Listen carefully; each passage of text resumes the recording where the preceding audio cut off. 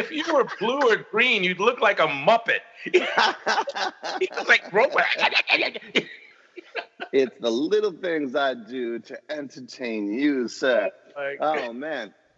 what? Hopefully we'll be able to put this up on YouTube because that's why I'm doing all this stuff. I'm going to try it this week. The So, world just, so here we go. you are. Alex Simmons, Chris Ryan, episode 127. That's 100. Tell the damn story. That was the number of the public school in our neighborhood. 127. There you go. In the BK. BX, baby. BX in the Bronx. Yes, in the boogie down, right? Okay. In the boogie down. They're going to come for it. Don't get that right. You live in the boogie down now. I lived in there then. Boogie down's running through this show where we got lots to talk about today. Alex Simmons, how you been? What's been going on, brother? I'm fine. I'm absolutely fine. And we couldn't get we could get nuttier, but we're going to try and give you a good show. This time around, we're going to be talking about a number of things, including, sticking with our Get Your Right On series, about genres and their place in the process, and about writers pursuing their craft and depending on the, shall we say, professional support of those they encounter. Yes, there's a number of things to say about that. But before we get into that, we have some, little things that have been going on around. I mean, first off, it's February. It's that short month in the year that is referred to as Black History Month. Yes. So there's been a number of things coming up. So I'm just going to shout out to everybody who's done this. Thank you, thank you, thank you. Not only for posting historical information about, the progress of Black folks in the world, people of color in the world, through history. That's been great. I've learned some stuff I should have learned 30 years ago. This is all cool. This is all cool. And then the other thing is, and this is very, very, very, very, very personal, thank you to all the artists and people who were posting in Facebook and Instagram and all that covers of my blackjack books. I'm really that's pretty cool. Very honored. And there were even, if I remember right, 6 artists, several of whom I do not know, who did new drawings of the character. So thank you, everybody, for that. It's been cool, and certainly I've just been having a grand time this month with that. So that's that's one of the things I'm going to add to this "What's Going On" moment in our episode. How about you, sir? And I wanted to add one other. I'm trying to find KJ Briggs 41 on Instagram. I want to talk about him for a second. He was very nice. He complimented me on something that we're going to talk about in a minute. But he's got this great thing going on his Instagram. It's followed by Tell the Damn Story, where every day he has posted another element of artistic output from Black History Month, or related to, CDs or recordings, Sun Ra, stuff like that. Brothers of Valor, Jesse Fuller, A Pictorial History of Jazz, and I'd say 90% of it is can be related to Black History Month, Love Supreme, all that sort of stuff. So you can just kind of take a look and say, oh, I never heard that. Let me go listen to that. Especially, the people who have those streaming services where they can just type in anything and listen. Yeah. Go to his Insta and find something you haven't heard yet. Yeah. Before the month's out. And as a matter of fact, let's mention one quickly since you brought that up. Intruder in the Dust was a film made in 1949, which I didn't know anything about until a few months ago, about a Black man who is in a southern town, is accused of having murdered a white man, and the lawyer who has a white lawyer who has to represent him. And it's a bit of a mystery as well as to who done what to whom. And it preceded To Kill a Mockingbird, seemingly for a budget, and I was just very impressed with the story, the piece, and the fact that, again, I didn't know it.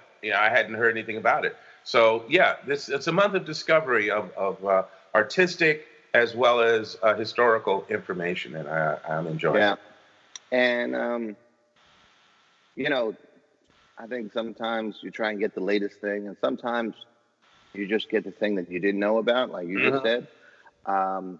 This week I read Stephen King and Richard Chizmar, who Richard Chizmar is an independent publisher. He publishes cemetery dance books, right? Oh, okay. But they collaborated on a book about, I think it was 2017. It was almost a novella, like a novella, Wendy's Button Box. And then I think it was this year, Chizmar came out with a sequel to it, Wendy's Magic Feather, and King wrote the foreword. I read both of them in 2 days, and it was delightful. It was a great time. They're both all ages with a couple of scares, but it asks that question, what if you were given ultimate power and you knew the consequences? What would you do? It's sort of It's interesting how really cool. it's interesting how again we stumble across these things. It occurred to me that as I mentioned the movie, which The Intruder in the Dust, which is relevant, important. I enjoyed the film. It's a low budget film, but thoroughly, again, I enjoyed it, and so did some of my students who watched it at my recommendation. But I didn't mention the author of the book that the movie was based on, What which the was, hell, man? which was more of a shock to me because it was William Faulkner. Wow. That's right. Yep. Yeah, see? Faulkner There you go. wrote the book the previous year. I should say it was published the previous year, and then immediately the film company jumped right on it. Matched it up. There you go. So anyway, there you go. So you never know. I think these two will eventually be snatched up by somebody. Let's talk about, well, I got now something. My second story, Yes. featuring has been accepted for publication at Shotgun Honey. It's going to be published on their website on April 30th. Now, let's see. I just want to make sure I have it right. We amused everybody, at least I hope it was amused, with the story of how Penelope's debut was on October 15th, 2018. And because of some email malfunctions, I didn't find out about it until a little while ago, a couple of weeks ago. And in celebration of that, I looked at the different Penelope stories I've written, and sent another one that I thought was appropriate. And yeah, it's pretty cool. So I'm very excited. I'm impressed with Shotgun Honey's stuff. I would love Quickly tell people who are just tuning in for the first time. Shotgun Honey is it's a crime publisher, crime novels and that kind of stuff, and they publish really super short pieces, 700 words or less, on the website, and that's where I am right now. But they also do some anthologies. I'd love to graduate to that sometime. And they have a stable of authors that they publish, and that's growing, and all of that. That's all the dream. That's the dream. But it's another step for me in what I'm calling is the transition. I'm transitioning from purely independent to going the traditional route, and we'll talk about that. Yeah. That's one of the main things we'll talk about.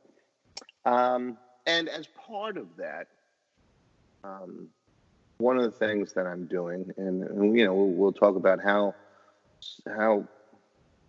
people who are aspiring, well, how do you find out what you need to find out, right? Mm-hmm. Everywhere, go, find everywhere, right?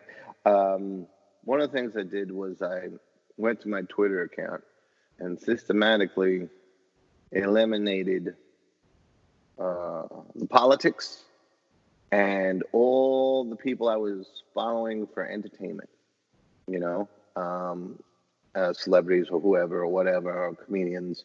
And then I began to search for and follow writers and publishers, small publishers, especially ones, small publishers whose books I've read their product, Mm-hmm. or I liked what they put out, and writers who I enjoyed. So it started out as a small list, and then I would look at, and this is advice, you know, kind of easing towards get you right on here, but advice for aspiring writers, you know, get a couple of writers that you enjoy, and then look at who follow, not who their followers are, but who they follow, and if they're authors, follow them, look at their material, and try their material out. You know, you don't, if you're on a limited budget, you can try their stuff out by going to the library, you know, or going to, hold on, I'm going to have to find out what there's an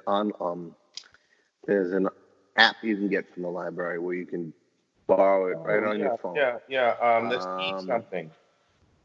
I'm gonna look it up because while you're talking, I'll look. While you're talking, go ahead. You look, okay, because it's easier than ever to find stuff and do research that way. You know, the cliche is, or the sage advice is, writers need to read all the time. And my slight, God bless it, humble 2020 update of that is they should read all the time and then follow and see who those. What? Simply E. That might be one of the library ones. That's not the one that I use. I'll look for it. Oh, okay. Fine. Be like that. I'm trying to back you up. I know how it is. So I follow and I see who they like. And one of the things that did was it introduced me to the community of crime and pulp and mystery writers. That those are the areas that, and we'll talk about how you find your area later on, but those are the areas that I write most. You know, some horror, some supernatural. It's all kind of mixed together. Sci-fi. But yep, you follow that, and then you kind of. So now there's a long list of people I follow, and when I go through that Twitter, 3 or 4, out of 10, you're like, oh, I didn't know that. Oh, let me try this, and then. So I encourage you to, if you're trying to figure out how to do what you do, that's one of the ways. What you'll find is that there are some people who are on there who are teachers.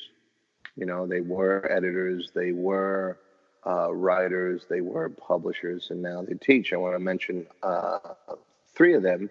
2 are partners, and 1 is legendary. Her name is Jane Friedman, and she wrote Friedman. Friedman,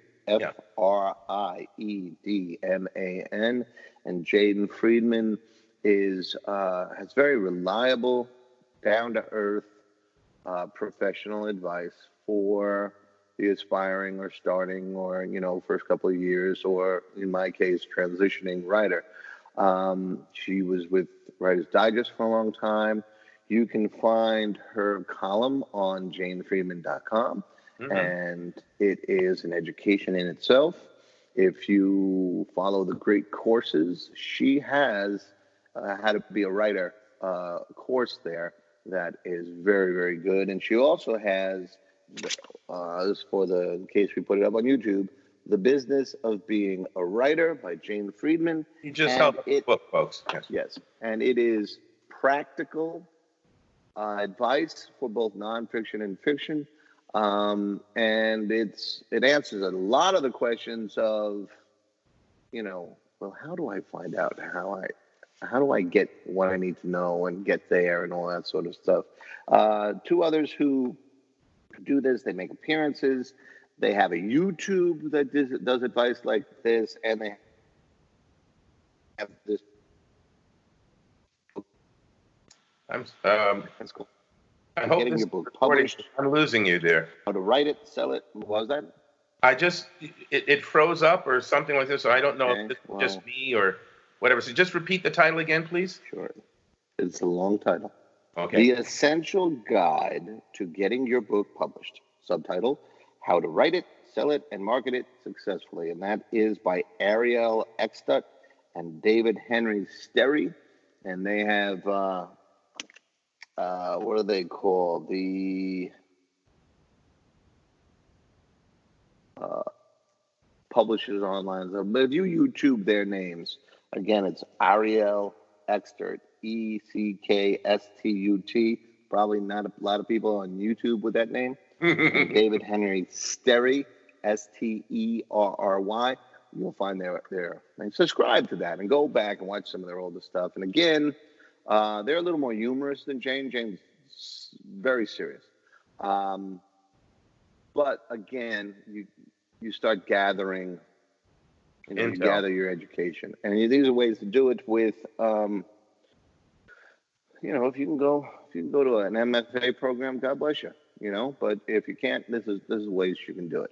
And between this and cultivating or curating a Twitter follow list that works for you rather than just entertaining you.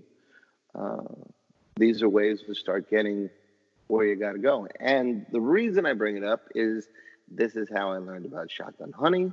This is how I learned about some of the other places I'll be submitting to. It's how I really started seeing practical ways to transition from independent publisher or independently published to traditionally published. And we'll see. We'll see if if you get there, bro. But I'm excited about April 30th and having that done. And less time to find out about that one. It did. There's much less time because, again, you got to get better at what you do, right? Yeah. You have to grow your skills. Yeah. I am a case in point where, I thought I was all cocky and I had all my stuff down, and then I found out, oh, dang. Yeah. So there you go. Learn. All right. Let's see. I do want to talk about one other thing before we get into. So one of the things that grow out of this is that you start learning, and there's this whole culture that I'm not a part of yet, which is where the published author community, they get advanced copies of each other's books, and they read them early and give out blurbs and all that stuff. And yeah, I'd love to be that sometime, but I'm not yet.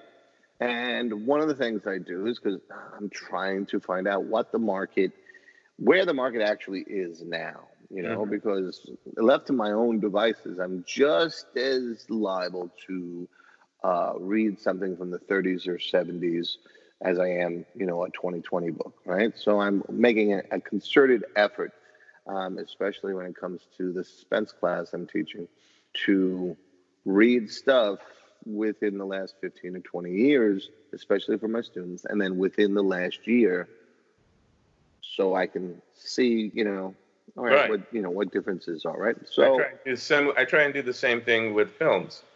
There's all the things that I grew up with, there's all the things that I've loved over the years, and then there's what's happening now. And if you're teaching, you got to try and be as relevant as possible. Right. You got to, yeah. So, and it's, you feed for your self-education. It's profound. I watched a movie from 1939 last night. Interesting. I had never seen it before. And back to current stuff today or whatever. So anyway, this book, I started seeing this person mentioned a lot, and then I found her, followed her, and liked something she did, and she responded right away, which is a good, respond positively all the time. So, I started seeing her book cover and all that sort of stuff, and luckily for me, the Goddess is working at the library these days. Again, for those of you who are new to the series, the Goddess is the lovely lady that he's been married to for 1,000 years and still adores. Absolutely. Go for it. True. That's true. Yeah. So, the thing with her is you mention a book, and then all of a sudden it comes home. So I had mentioned that book, and all of a sudden it came home. And I had finished the King and Chismore book, so I started reading it. And I got about 50 pages in this morning, and I got, she's got a nice style, easy, conversational. She feels real, so I'm rooting for her. But I'm kind of pissed at her editors on her behalf. And you told me about this, so yeah, let's hear this. Let's get into it. So, and again, I'm not naming any names because who the hell am I, right? But you'll see what I mean. So, in the inciting incident, which is the The thing that starts the journey or starts the adventure or introduces the problem, right? The inciting In the story, yes, right. Right. So our hero, the protagonist, loses a Some lot item. of personal items. A lot of personal items. Yeah. It is clearly established that this, and this is lost, right? Very Including keys and wallet, among other things. And then within the next 50 pages, which only takes up the next day or two, she uses the keys that she listed as, part of the things that went missing. She uses them on the door that she knows they changed the locks because the keys went missing. And such an easy fix. Yeah. And then another time she mentions that she didn't grab her wallet on her way out, even though that was missing as well. And within 10 pages or 12 pages, there's another scene where she says, well, the keys of the, or at least the wallet, was part of the things that was stolen. In the first 50 pages, that's where your reader commits or doesn't commit. So you don't have to sell your soul. You don't have to successfully accomplish brain surgery and nothing like that. You just have to tell a story honestly from your heart. And then if you're lucky enough, and God bless this woman, I wish her all the luck. She's got talent. I'd love her to succeed. And she's got lots of money behind this because I see the book everywhere. So the publicity push is good. It's solid. Yes, and it's not from. This is from a name publisher. But what the hell, editor? Yeah. What the hell? Yeah. These are the kind of things that are your bread and butter in catching, and both of them are easy. Note. Wait a second. You can't have a character using the keys that she said were stolen. You can't say she didn't grab her wallet. Her wallet's missing. These are easy. It's a one-sentence thing. She went up to the door, went in her pocket. Oh, my God, I don't have my keys. Then she remembered, as she does later in that same paragraph, her husband dropped off the new key because they got, here we go, boom, boom, boom, right? Or just use the new key and get in. What the hell? And just edit out the I didn't grab my wallet. I didn't have anything with me. Or add it on to, here's the situation where the inciting incident is creating more problems for you. It was so easy to catch. And if you caught those things, again, first 50 pages, any book, at any point, but especially the first 50 pages, they have to be like a really great baseline.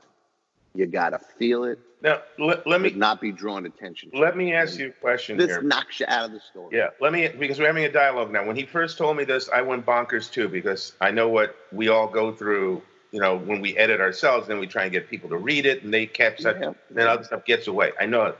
Let me ask you this, because you have not finished the book, do you feel that what you just pointed out could be a device that will somehow be played up later? Is that possible?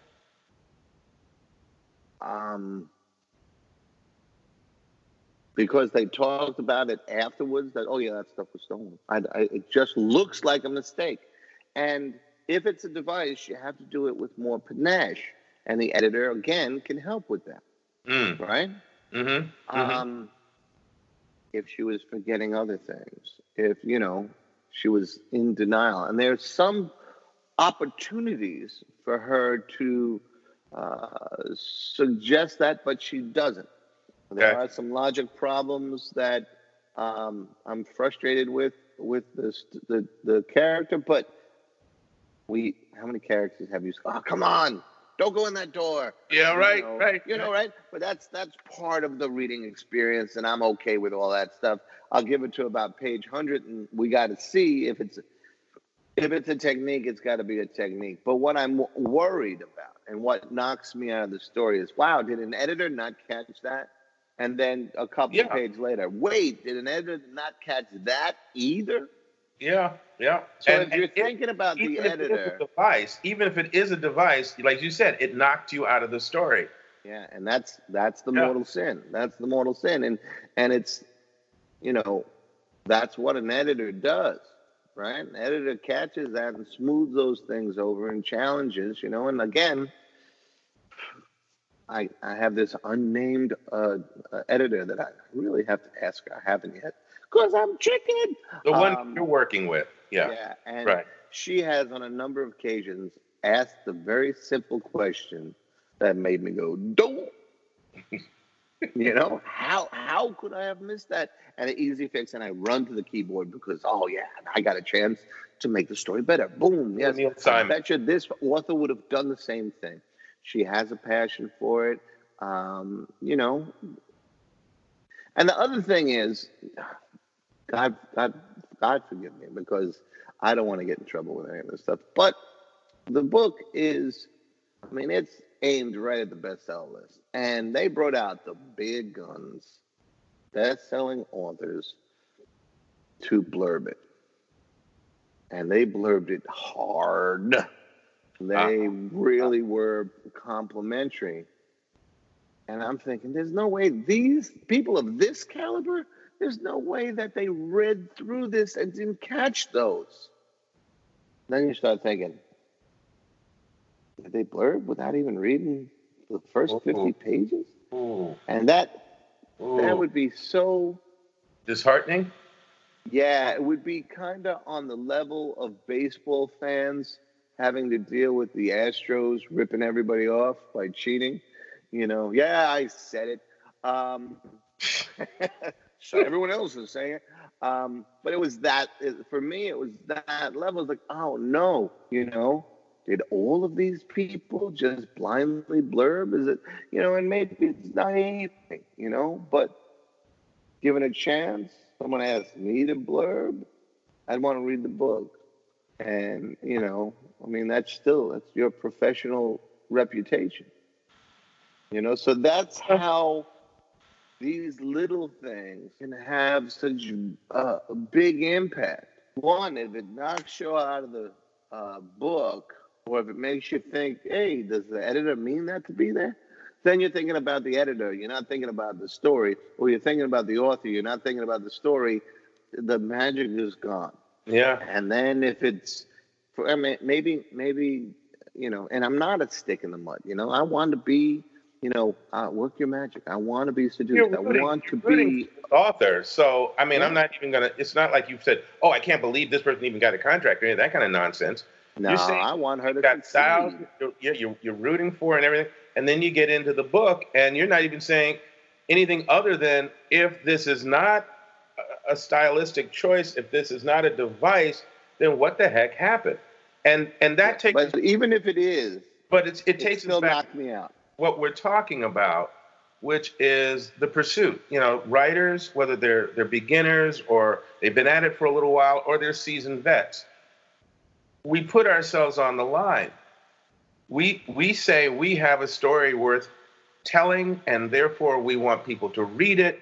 And if we have to go through a system, because we're being published by someone else, and you've got editors and all of this, then we need your support, because the idea is to make this our best. Right. You know, so then the audience gets our best and hopefully enjoys it immensely. Yeah. And then we're dependent on that. We're depending on somebody to have our backs in case we were too close. And that's there. That's what these people are making their living on, you know. Yeah. And as far as the blurbs are concerned, those people are putting their stamp of approval, because if you read them, you'll like this. So they're saying, this is as good as my stuff. Are you saying that that this kind of thing would happen in your stuff? Mm-hmm. You know, I mean, you ever we gotta hope that go to a restaurant on someone's recommendation and the restaurant is, ooh, man, not happening. Yep. Yeah, you look at that person for years afterwards, like, you recommended what? You've been eating. Didn't tell me. Okay, so again, all right. So out there, you know, for folks out there, it's not only about you reading through your work and then getting somebody else to read through your work, but really just work with your editors, look for good people that you can trust, and then go through it again. There's a point at which, yes, you'll stop doing that. But I think most assuredly, you got to try and be careful. I still find things that I did in a story I wrote years ago, and I go, why did I do that? Mm-hmm. And trying to going forward, try not to do that again. Yeah, and that's an argument or a discussion, a topic that discussion that writers have with themselves and each other all the time. Do we go back or do we go forward? Mm-hmm. You could go back and rewrite everything and rewrite, and let's see if I have it. Do I have it here? Yeah. Neil Gaiman once wrote. He said that he was going with the Heinlein laws, suggested by science fiction writer America Grandmaster Robert E. Heinlein. And here were the rules. You must write. You must finish what you start. You must refrain from rewriting except to editorial order. You must put the work on the market. You must keep the work on the market until it is sold. Nothing about you should rewrite it after it's in the market, or you should, So I think you rewrite till you're satisfied. You think it's worth submitting to the market. But what do I know?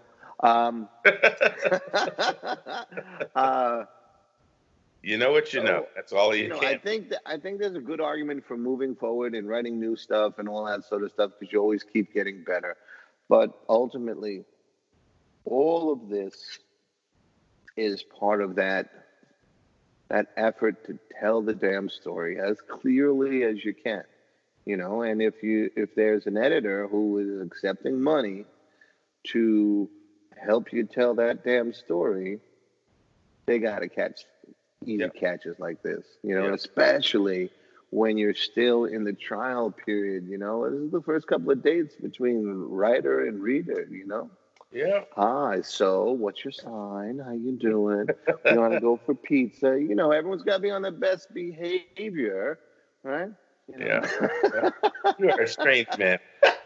So, speaking about telling the damn story, yes, I posed a question on social media about a week ago, and had an array of responses, which I found were quite interesting and fun and enlightening. One of them rather intense, which we will mention. And then I also put the same question to a class of my screenwriting students. And so here was the question. I said, which is the more powerful genre for storytelling? That was the question I put out there. And then I gave 4 examples of genres: drama, horror, romance, and comedy. Yes. Right. Okay. So the responses were, in general, people would pick one or the other. And by the way, I need to mention that Instagram, when I set this up, I did not set this up with a right answer. It was simply a question to see what people would say. Somehow in the Instagram software, it chose what it thought was the right answer, which has nothing to do, did not come from me.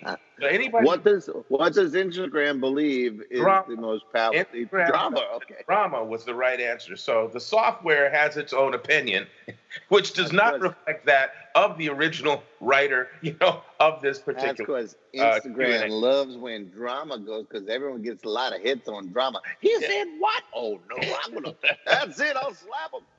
Yeah. So anyway, so here, like I said, we got the general response was people would pick one or the other.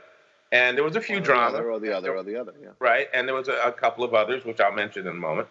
But one in particular, the strongest reaction, and I'm just seeing if I have his or her name here, was, yes, it looks like, I may not pronounce this properly, but it's THORNE. It looks like Thorn_identity. Thorn identity? No, Thome. THOME. Thome identity. And the first response was ludicrous question. To which I responded, why do you think that? And then the person responded with basically that the story is the determining factor of quality and so forth, not the genre that you stuff it into. And I thought, okay, I hear what you're saying. And then I, got some more random responses, and then I put it to my class. Now, the benefit of being able to put it to my class is after I put the question out there and I got some responses, I said, what did I not say? What did I not do? And there was some banter back and forth with kids, so figuring out. And when I say kids, I'm talking about people who are anywhere from 19 to 28 or something like that. Mm-hmm. And finally, one of my classmates said, not my classmates, one of my students said, you didn't qualify what you meant exactly by the most powerful. And I said, exactly, I didn't. And I didn't deliberately. Because I wasn't saying a particular thing. I was saying something else. So before I throw out there what I really meant by this question or what I was going for by this question, you had a response as well to the question. I did. Yes, you did. And I said, one more time. No. It always comes down, if I remember, I'm paraphrasing myself now. How weird is that? It always comes down to writing a good story. And then, and I think that's, especially as you're an emerging writer, you write, writers write. And then you find out what kind of stuff you write,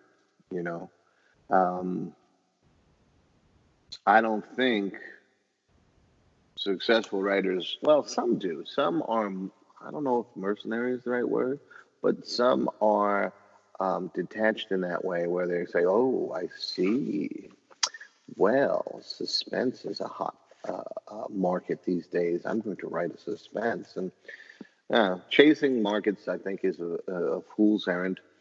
Some people have success that way. I think writing what comes natural to you, the stories that, resonate with you is the only way to go. And if that becomes, and this is one of the reasons I get tripped up a lot in multi-genre, I write and then try and figure out what it is afterwards, So, I have a police procedural that is really a thriller that has a tinge of supernatural. Well, what is it, And some people in the publishing industry will say, well, what it is a headache.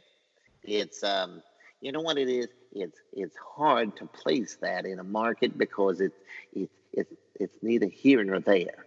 And you should take out some of it and just let it be here or let it be there. Because then it'll be easier for me, meaning them, to deal with it. Yeah.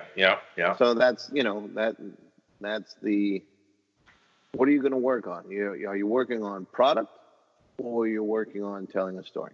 And, ask best-selling authors because maybe they have a different idea than me who is not on the bestsellers list right now, But that was my take on it, was that it's the story that matters and the genre comes second. But you say you have an ace up your sleeve, so talk, brother. What's up? Well, because you just said exactly what I was actually alluding to. You just revealed it right there, without knowing. No, we didn't prep in advance. I was not aware that I was involved in a reveal. Yes, there you were. See, there you go. We're all that. First off, I agree with Thome and with, if I'm pronouncing that correctly, and I obviously agree with you in that the quality of the story, telling the story, picking the tale you want to tell and doing it to the best of your ability is really what it's about. That's a writer's gig. That's it. You jump in for that. If you're going to jump around the marketplace because what's hot, what's cool at this time, it's sort of like changing your hairstyle repeatedly to go along with the fads. And yeah, you can do that. Some people do that. God bless them. But what I was saying was, because we don't always think about marketing. We don't always think about what affects the general audience in a particular way, or what opens them up to maybe the message we're trying to get across. And I have found over the years, both in writing of books and plays and everything, but also in terms of film and even public speaking, that comedy is It's hard. power. Yeah, it's hard, but it's a powerful, powerful device because comedy, and I don't mean you're a comedian, but using comedy, using that genre, it sets people up. A lot of your audience is they're rolling along with you. You got them laughing, you got them smiling, you got them at ease. They're taking, this world that you brought them into is humorous. It's all lighthearted, right? And then bam, social issue, bam, environmental issue, bam, political issue, and they're open. They didn't see it coming, or they accept it a little bit easier because you're not in their face with it. I've seen comedy work like that. One of the things that first hit me like that was years ago. I was watching a Richard Pryor concert in film. It was live on the Sunset Strip. Sure. And it was released in the theaters, and I was there on a date, and we were laughing at the opening. The opening that he talked about. Right. Yes, I had a date once. This is after he did the freebasing and the coke blew up in his face and burned him. And he'd recovered from all that. So he's telling the story about being in the hospital his first few days, trying to recover, just enough so that they could begin soaking him in a chemical bath to help deal with the destroyed skin on his body. Right. And he's telling us this stuff, and he's telling us about this orderly. Okay, Mr. Pryor, 2 more days, Mr. Pryor, and we're going to take a bath, right? We're going to take a bath. And Richard's going, I'm not going to curse, but Richard's saying, man, I ain't taking no bath with you, man. But he's got us laughing about it. Okay, Mr. Pryor, 1 more day. And then again, the audience is laughing. And then he said, comes the day. So, okay, Mr. Pryor, here we go. He's got him on the gurney, rolling him into the room. And there's this big metal tub, this giant tub that they're going to ease him into. And they can see, the chemical bath is there. And okay, Mr. Pryor, now we're just going to slide you in here. He said, and the man put me in the slide me in, and then the pain hit me. And then he proceeds to tell us about the pain that he went through as that stuff touched his destroyed flesh. Yeah. The theater was dead silent. We couldn't backpedal out of it, because we had been rolling down the hill with him in this humor, and he took us right into that thing. Right, and then there's an intimacy with humor. Yeah. So you're in for the ride, and you're investing, and it's almost like you're encouraging, and then he turns and Pryor's, if not the very best, he's among the very best at turning on a dime. Yeah. And boom, oh. And he nailed me like that several different times with his stand-up. And other people have done it with other films and books. And as I said, I'm not saying that comedy is the only. I'm not saying it's the best genre, the best medium. I'm simply saying it is so powerful a medium because it can do that. People will not all people, obviously, but a lot of people will go into whatever the story is because you got me amused and happy, and then boop, we slip in, we sneak in, or we hit you right in the face with the truth of what we're really talking about. All right, two questions. 18. Remind me, was comedy one of the 4 choices? Yes, it was. Okay. So, it was drama, horror, mystery, and hang on. Yeah, drama, horror, romance, and comedy. All right. So what I would say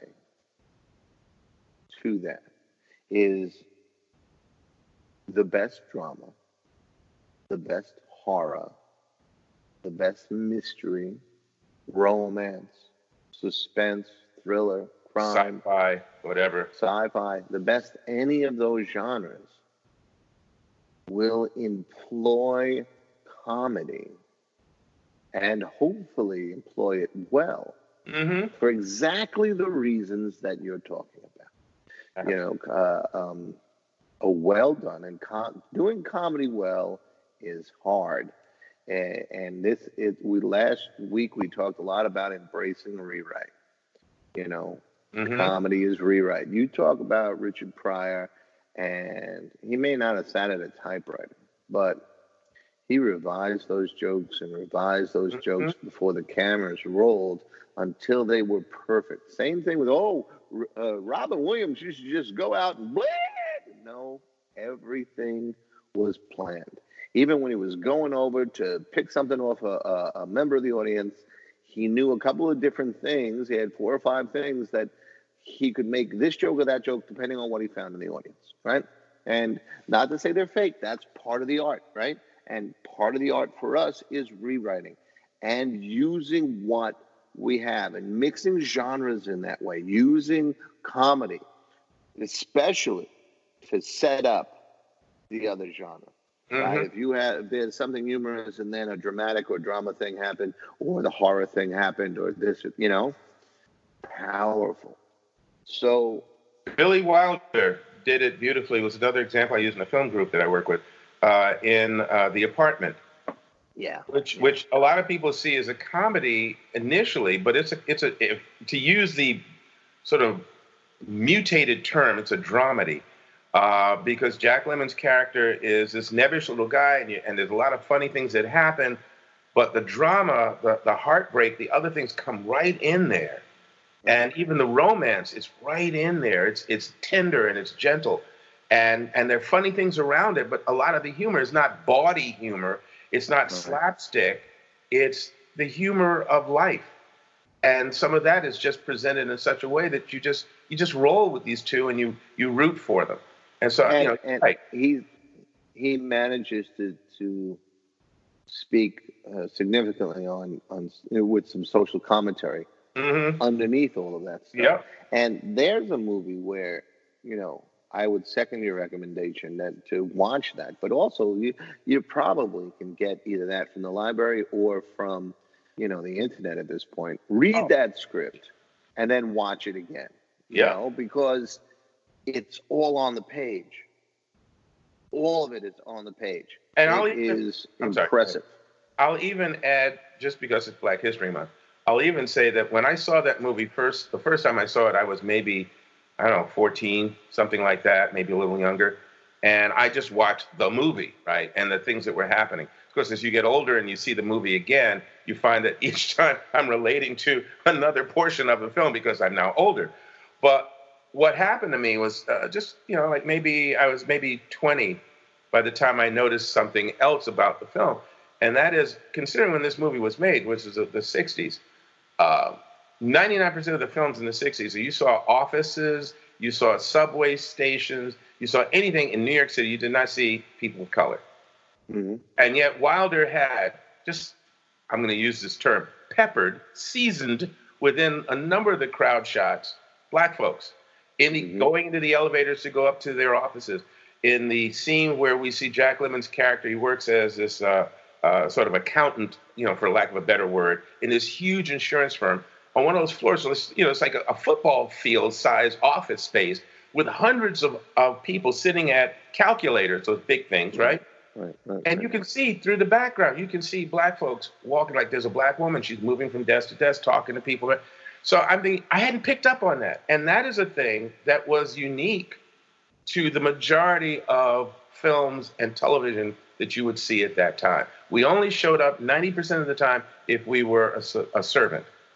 So even that subtle thing in this dramedy, in this comedy drama, was just another little tiny thing that said, here's real life. Here's a piece of real life, that was in it. And I think maybe they got away with it because it was Billy Wilder, and they're kind of nice to Billy because he had a rep. But the other thing was, at that time, I think he had leverage. Yeah, he did. So they're not going to argue the small stuff because they want the bigger thing. They want the movie. If they even notice, because we're talking about the same era. We're talking the same era that Shatner kissed Lieutenant Uhura in the Star Trek episode, and that was a big Oh my God, yeah. But either way, even Lieutenant Uhura didn't. And again, we're talking about mixing genres and all that stuff. So let me try and make it the famous story for a moment. Well, I mean, you were saying we were going off topic. I don't think so. Is what I'm saying. She famously told Martin Luther King that, I'm going to quit the show. I'm going to do something more important. And he said, no, you have to stay home. It proves that we make it. We're there in the future. Mm-hmm. And it was a completely different way of seeing what she thought was, because, if we're honest, man, that's a limited role, especially in a TV show. She was kind of like a receptionist or a really, it was, Yeah. that was sad, but King chose to see it a different way, and should we bring up the Instagram debate I was having? Yeah, go ahead. Well, it's tied to, and again, it's tied to, everything you do, you drop a pebble in the lake and then you see the ripples. The ripples. So I'm having a debate with somebody, a nice enough guy, but, somehow they were talking about Stan Lee and Jack Kirby. And he mentioned that they were guilty of white privilege. And my argument was, white privilege is a term in the last few years. The bulk of their work was the early 60s, where the world was vastly different. I have a problem when you go back and retroactively negate everything somebody else did for a 2020 definition of things or a view of things. So my argument was that, sure, there's much more diversity today, but these guys were working within a very conservative, limited industry, and they opened some doors despite that, Were there tons of African-American characters in Marvel Comics in the early 60s? No, but when they could put one in, they put one in respectfully, There wasn't any pie faces or like the Sambo character that was in The Spirit and all that stuff in the 40s, The example I used was, I guess you could have used Robbie Robinson in the Spider-Man, right? He was an executive, and we saw him keep going. It was good to see. At least, again, this is where you used to look for people. Hey, Mm-hmm. But the Black Panther character, originally had the open cowl. Oh, you can't do that. We can't show a black. Oh my God, we can't show a black hero. What the hell? And Jack was like, all right, I'll put the full cowl on. I'm going to flesh out his background. And they were like, well, we don't care as long as you don't see. And then he created. Right. It's Africa, Wakanda, so we'll probably see huts and spears, right? Yeah. Yeah, but instead of huts and stuff, there was a little of that for, just in case they glanced at the pages. But he created the most advanced, progressive, the hope of the world in Wakanda, right? And he did that. Did he change, 1% or whatever the small percentage it was of characters that were of color to 20%? No, he didn't do that because of the world as it was. But did he open doors? Did he open minds? Did he have white kids in the 60s going to college, reading about Black Panther and Wakanda and cheering and saying yes and looking at a wider world? Yeah, that's what he did. While they were putting out an ever-increasing number of titles with imagination and just blending that in, which is ultimately the goal, that everyone will get past their hang-ups and we'll be humans. So you can't say, well, you negate all that because white guy, white privilege. And as a white person, I know that it's easy to say, well, you're just speaking from your white privilege. Well, let me just put it this way: I'm driving a Jetta. What privilege? No, I'm just kidding. As a black person, the bottom line of it is the existence of privilege for whites has existed since all time. Just going back, slavery, the whole bit. I got that. So we live in a racist world. Where the phrase is used or overused is, for the sake of the market. Let's just get that out there. And we got this catchphrase we can use very easily. The reality is, when a white person who doesn't have to rock the boat, rocks the boat for the right reasons, that's what they did. When a Yeah. black person does it because he or she has to, okay, that's what they did. If they rock the boat for others who are not African American or black or African or Jamaican or whatever, then that's what they did. The bottom line is, as long as people are doing the right thing, trying to make it a little better, Yeah. then you accept that, and then you have a unified front as opposed to dissecting everybody's motives and intentions. And bringing it back to writing, because one of the things we often say throughout all our episodes is a writer reflects life. Right. Right. We reflect not only what we've experienced in our writing, but we also reflect what we've seen, what's going on around us, what influences have been in our existence as long as we've existed. And so Right. we are definitely, to use the phrase, colored by what we've lived through, what we've experienced. And I think that ultimately, if you can, and we talked about this in one of our episodes too, if you are not what you are writing about, then do your homework. If Right. you are what you are writing about, write from the heart and be real. Mm-hmm. Yeah. Right? Either way, the end result, or I should say the goal, is that you go for the quality. You go for doing the best you can. You go for telling the best damn story you can. Yeah. And then you can stand by that. And in the case of the people we're talking about, the work they did speaks for them. Other Yeah. people And interpreted that, connected to it, usurped it, oh, whatever.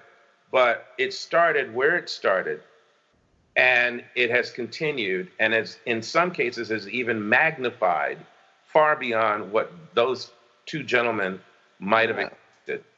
Well, look at, from a creative perspective. Black Panther, especially in the early '60s, showed up every a couple of issues a year at most. Mm-hmm. And And then usually, what? McGregor got him, Yeah. right? And then McGregor got him, and even that, the legendary Jungle Action, as questionable as that title was, right? McGregor took it, and it was a bi-monthly. So, oh my God, every other month you would get an installment. But he wrote a novel. Mm-hmm. That's what he wrote, and it still stands today. And that The base widened it of out. the movie. Well, that's really what I'm getting. Another set of creatives took all of that, and you sit down and watch the Black Panther movie, and it's the end product of those few Mm-hmm. pushes they could make is that it's black from beginning to end. It's behind the camera, on the everywhere. They're creating together one of the strongest pieces of character development, of adventure, of cultural advancement, all that stuff in another Marvel movie. And that all started with these little efforts, right? So what we do matters. How we do it matters. What genre it goes in has to be from your heart. Mm-hmm. And one of the things that I push back against is, hey, whatever they did in the past, great. What are you doing in the future? Yeah. And I push against divisiveness, and I try to push towards inclusion, because, you take the best piece of whatever and start dividing and start ripping it up. You don't get a better anything. Dividing, ripping people apart, ripping cultures apart, ripping teams apart, ripping the past apart, ripping our future apart. That's not creative. That's destructive. And what we need now is stories and creatives that push us forward. Which absolutely then goes to our listenership, as opposed to our readership, to say that the stories you want to tell, whatever the genre, they fit within. Do your best. Yeah. Go for it. And even, because we don't talk about it as much, but biographical, slice of life, journals, things like that. That's still telling a story. It's telling your story. Mm-hmm. And Yeah. that's valid too, because you are here. And somewhere, somehow, some way, you are affecting the universe in which we live. And so, again, look for ways to tell the stories, to improve, to expand your experiences so you have even more to write about. Yet you learn more, you grow more, you see more, you understand more, and you can better reflect it. Well, that's and go ahead. We had kind of a weird osmosis kind of get you right on today. All of it kind of had to do with how you do what you do. I don't know if we have homework. I don't know if we have a wrap up. Well, and that's what the lesson was today. I would say that once again, the homework is always what we ask for the most, and I think we got a lot of it this time around with the little choice, little quiz box or whatever it is, and I'll throw another one out there. But I would love to continue to hear back from people in terms of what they thought of this episode, or did we bring up something that you hadn't thought of? Did we leave something out? Is there something that you feel we're like far afield of, and you want to share your viewpoint on? We're open to that, because that's the dialogue we should be having. And as I said, the more you experience, the more you learn, the more you see, the more you hear, the better you can tell your story. There you go. Okay. So, Cap, all right, brother. Always a pleasure. Always a pleasure. Yeah. And by the way, just thank the goddess for me, because she's obviously doing a grand job keeping you supplied there. She really is. Take care, everybody. All right. Peace.